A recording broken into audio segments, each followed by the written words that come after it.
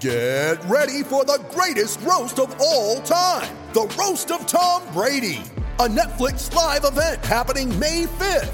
Hosted by Kevin Hart, the 7-time world champion gets his cleats held to the fire by famous friends and frenemies on an unforgettable night where everything is fair game.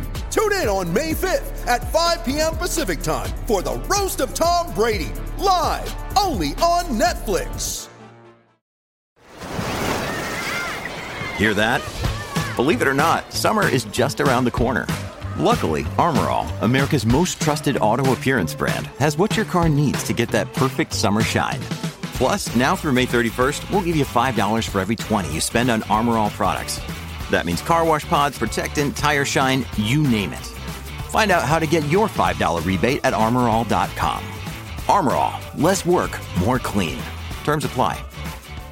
With threats to our nation waiting around every corner, adaptability is more important than ever. When conditions change without notice, quick strategic thinking is crucial. And with obstacles consistently impending, determination is essential in overcoming them. It's this willingness, decisiveness, and resilience that sets Marines apart. With our fighting spirit, we don't just fight battles, we win them. Marines are the constant our nation counts on to fight the unknown. And through adaptable problem solving, we do just that. Learn more at Marines.com. Mary redeemed a $50,000 cash prize playing Chumba Casino this year. I was only playing for fun, so winning this was a dream come true. Chumba Casino is America's #1 social casino experience. It's serious fun. With over 80 casino-style games to choose from, you too could win life-changing amounts of cash. Be like Mary. Log on to ChumbaCasino.com and give them a whirl. That's ChumbaCasino.com. No purchase necessary. Void where prohibited by law. 18 plus. Terms and conditions apply. See website for details. The voice in the preceding commercial was not the actual voice of a winner. Welcome to the Autosport Podcast. I'm Alex Kalinauckas, Autosport's Grand Prix editor and your podcast host, and today we're discussing Haas's new Formula One car, the VF20. F1 2020 got underway properly today when Haas revealed the first images of its new car. The VF20 is the team's 5th Formula One car that it hopes will perform better than the troublesome machine that it produced last year. Now, one change that was immediately obvious is the livery. Is it new? Is it old? We'll get to that shortly. But first of all, I'd like to introduce Autosport's technical editor, Jake Boxall-Legge. Now, you've already been taking an in-depth look at the images that were revealed today, so what did you make of Haas's new creation? Well, first of all, I just want to say I'm really happy that launch season's back with us. There's always this mass hysteria at this time of year, and we've got a new car to finally talk about. So I think the main thing to take away is, apart from its rather lovely livery, it's very similar to the Ferrari from last year, isn't it? And that's, I'm assuming, a good thing for Haas? Well, it can't be any worse than last year. Let's be honest, the car was incredibly problematic last year, and there was this huge problem with getting the tyres within a window that, you know, they could work for a sustained period of time. So in qualifying, they would be absolutely fine. In low temperature conditions, they would be absolutely fine. But when it was, a 25 to 30 degree race, give it 5 laps and they were falling through the field. So this is a bit of a new concept for them, and hopefully it will work a little bit better. Now, if you had to put a figure on how much of this new car, or Haas's new car, is the old Ferrari or looks like the old Ferrari, what would you think of that? Well, let's go through each individual bit. So the front wing, for example, is incredibly Ferrari-esque. Now, they trialled something like this in Brazil practice last year and a number of other races as well to try and sort of determine where the problems lay in their car last year. It seemed to be with the front wing. So they've gone for this Ferrari design, tested it in practice, and they've kind of stuck with it. But Haas weren't alone in doing that, were they? A lot of other teams went down that route as well, at least looking at what Ferrari were doing, right? Yeah, so a couple of other... So, for example, Williams brought something a little bit similar, which they actually raced. In Brazil, Red Bull brought something similar as well. So that kind of seems to be almost a theme. I don't know if... We'll see over the coming days whether that is actually a recurring theme that we'll see. But Haas has certainly kicked that off. There's a number of other Ferrari hallmarks as well, for example. So the engine cover that we can see there. If you look at it straight on, it's a sort of triangular shape that was very specific to the Ferrari last year. There's that little cutout in the engine cover now. That's sort of something that Haas had last year. But they've kept that, but they've managed to shrink it down a little bit, as Ferrari did last year. The end plate design as well in particular. very similar to Ferrari. So there's a theme here that, and I'm going to pick out little bits and say this is very similar to Ferrari. They've changed the nose design as well, so there's like that Singapore Ferrari style design. So again, there's a lot of hallmarks going on here, and it's sort of less Haas, and it's definitely more Ferrari this year, it seems. Just to pick up one very specific thing, why is the triangular airbox so unique to the Ferrari, or why are Ferrari doing that? Okay, so what a number of teams have started to do is try and take out some of the radiators from within the side pods and bring them above the air intake towards the engine and power unit components. And that seems to be trying to reduce the overall drag that the side pods produce, sort of shrink them in a little bit further, and you see a lot of teams doing that, and up here it's sort of a little bit beefier in this area, if you like. But Ferrari has decided to sort of stick with more conventional if you keep the radiators in here, so you can kind of see the bulge here where the radiators are slanted downwards. And so this triangular shape is possible. You usually have an inlet here and an inlet here. And that kind of, although it's keeping the sort of centre of gravity down as well, it's also sort of streamlining the airflow to the rear of the car. But obviously the other design wouldn't be good if everybody's using it. So it's kind of like a split kind of design here, and obviously this kind of design works for Ferrari, I guess. Now, from what we've seen so far, because we're assuming that Haas will be bringing some maybe extra parts or things that aren't visible on these pictures to testing and for the start of the season, do you think it's going to cure the problems that plagued the team last year? I mean, looking at a picture, it's kind of hard to see. It can't be any worse than last year, not only in terms of performance, but for long-term aspirations for the team as well. Because if they can pick it up, turn the car around, take the bad taste of 2019 out of their mouths and sort of create something that's a little bit more like the Haas we're used to seeing, then it should be absolutely fine. But if they can't turn it around, that's when Gene Haas says, OK, is this a viable long-term option? Can I keep investing into a team that's not performing? And so I think a lot hinges on this year, so I think it has to be better if everyone in the team is going to keep their jobs. Has to be better. Very good there. Now, just put you on the spot again, JBL. Do you think we've seen any cues or clues to what we might see about the new Ferrari? Because obviously the rules are stable this year. There should be no changes. It's all going to be about evolution, not revolution. Any clues from what Haas have released, or is it just catching that team up to where the team that it's so closely linked to in Ferrari was last year? I think usually we've always looked at the Haas and gone, is this going to bear any hallmarks to Ferrari? But there were a few parts of last year's car where it was similar to the car before, rather than providing a clue into what their protectorate team is going to produce. Perhaps, I think at the rear is the most telling example. A couple of tests that Ferrari did last year was with the exhaust pipe or wastegate position, and they've gone for a wastegate above the exhaust, and that's presumably what they're going to run throughout the season, so they've presumably scrapped the wastegate design that they tested in Abu Dhabi last year. But I think the rest of the bodywork, again, Haas is just sort of following in the footsteps of Ferrari. I don't think it will ever be on level pegging, but I think they're just trying to sort of keep up. It worked for Ferrari last year, so they'll do the same this year. Obviously for 2021 that's going to be very, very different indeed, but I think for this year at least it will provide some degree of improved performance. Also joining us today is Autosport's new Formula One reporter, Luke Smith. Welcome, Luke. How's it going? Good to be here. All good. Good. Well, you've seen what we're doing with the launch season and analysing everything in depth as we can, and things are coming thick and fast as we'll get into in the coming weeks. Haas coming into 2020, it had a pretty turbulent year last year. We had the Rich Energy fiasco. I think that wouldn't be too strong a word to call it there, and all the things that came around that.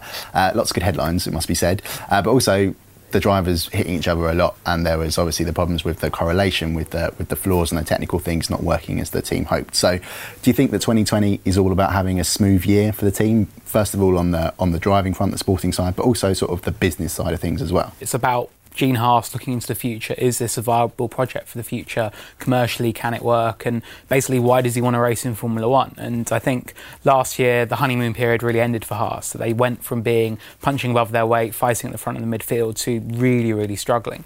That reality will bite for everyone at some point. It was always going to happen. They've just got to get through this year as stable as possible. Romain Grosjean and Kevin Magnussen, it's been made very, very clear to them that they cannot have a repeat of the clashes from last year. We talk about the sort of sort of Ferrari crossover. I think some of the tensions at Ferrari, you can see a similar thing in Haas maybe even. And both drivers know that they've got to really this year just tidy up their acts and make sure there's no repeat of that, because it cost the team a lot of opportunities. And when they had chances to score points that were few and far between, then incidents such as at Silverstone when they hit each other, that was a really big setback. So I think they need to sort that out. I think post Rich Energy, that saga being in the past now, that is a very good thing. I think it's very, very stable for the team now. I think Gene Haas has made clear from day one he's not in F1 to be trundling around in 14th, 15th place. He wants to be fighting as high up the grid as possible. How destabilising do you think it was, that whole Rich Energy saga? I think very much so.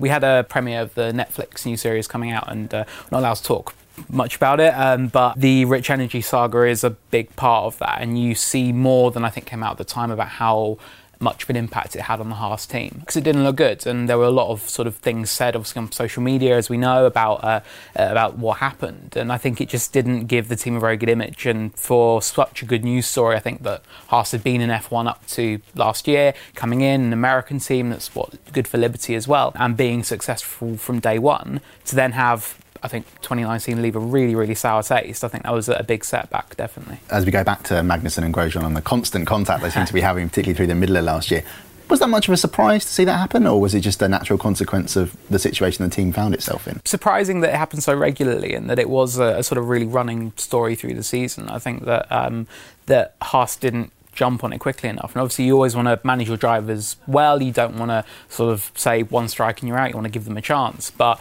it did keep happening. And I think that you've got two drivers there who are they're very passionate, they're very determined, and I think if they were with any other teammate, they would sort of be seen as the more fiery member of that team. But when you put the two of them together, it's stuff like that is going to happen, I think. But they're both quick drivers. I think Magnussen has proven that in particular over the last few years. I think Grosjean will know he does need to up his game coming to this season.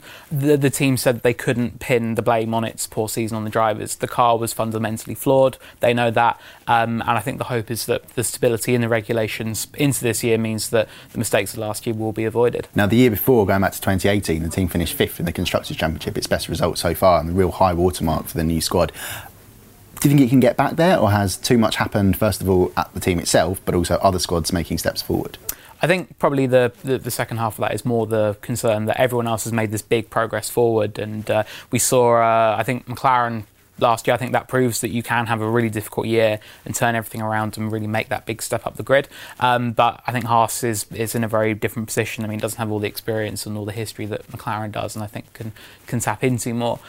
So I think, it's going to be a big ask for them. But we've seen that midfield has been so tight. On occasion last year, Haas was the midfield team to beat. In Australia, it was in the front of the midfield. Austria, Kevin Magnussen's qualifying lap, that was proof of that it could produce on occasion. So I think they just need a bit of stability and to try and get back into the groove that saw them so well through 2018. What do we think of the livery? It's gone back to Haas's corporate colours. You've got a lot of silver, red and black, obviously. Now, I think that's a bit conservative with a small C, considering when Gene Haas is in Formula 1 to sell his products. That's what he's doing. He's advertising his company. You can understand it. So as much as perhaps we'd love to see something a bit more wacky and out there, you can kind of understand that. So guys, what's your verdict on the 2020 livery for Haas? I think it's pretty cool. It reminds me of a Porsche racing car being in Formula E or WEC or something like that. That's every car in Formula E. Well, basically. Silver, red, black, red, all good. I think particularly the front-on shot of the car as well, it really, really has some sort of like Porsche colours and vibes coming through. The reason why they do that, by the way, is because it looks good on TV. It stands out on TV. But then if every car is the same colour scheme, does it stand out? True. Philosophical question there, but anyway, sorry, Joe, what you were saying. It's good to see those colours back again, isn't it? I think black and gold sort of signified something, a sort of bit of turmoil, a turbulent time for the team, and this is kind of the statement of we want to go back to where we were. They seem to be doing it every other year as well, so 2016, 2018, and now 2020 they've had that scheme. 2017, 2019, slightly different schemes and not quite as much luck either, so hopefully it'll work out better. Well, that was our in-depth analysis of Haas's new Formula 1 car, and we'll be back with more F1 launch audio on the Autosport podcast next week. As you can imagine, we're full on with our preparations for those launches that are all coming up, and then we'll be heading off quickly to go to the 2 pre-season tests at Barcelona. Please share the Autosport podcast with someone who might like to listen, and also please leave us a review on Apple Podcasts. If you can't wait for your daily dose of motorsport news, join thousands of your fellow podcast listeners and sign up for Autosport Plus. Thanks for joining us. We'll be back soon with another episode of the Autosport Podcast.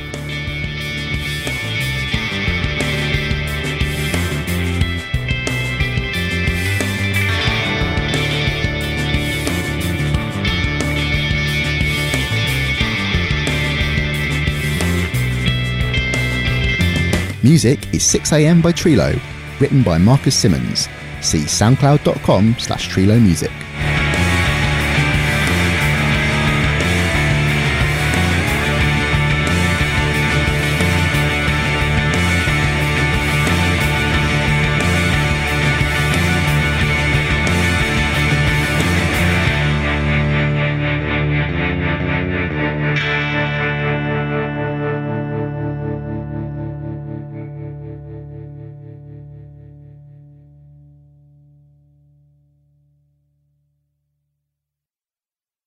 Lucky Land Casino, asking people, what's the weirdest place you've gotten lucky? Lucky? In line at the deli, I guess? Aha, in my dentist's office. More than once, actually. Do I have to say? Yes, you do. In the car before my kids' PTA meeting. Really? Yes. Excuse me, what's the weirdest place you've gotten lucky? I never win and tell. Well, there you have it. You can get lucky anywhere, playing at LuckyLandSlots.com. Play for free right now. Are you feeling lucky? No purchase necessary. Void where prohibited by law. 18+. Terms and conditions apply. See website for details. Sports Social Podcast Network. With Lucky Land Slots, you can get lucky just about anywhere. Dearly beloved, we are gathered here today to... Has anyone seen the bride and groom? Sorry, we're here. We were getting lucky in the limo and we lost track of time. No, Lucky Land Casino, with cash prizes that add up quicker than a guest registry. In that case, I pronounce you lucky. Play for free at LuckyLandSlots.com. Daily bonuses are waiting. No purchase necessary. Void where prohibited by law. 18+. Terms and conditions apply. See website for details.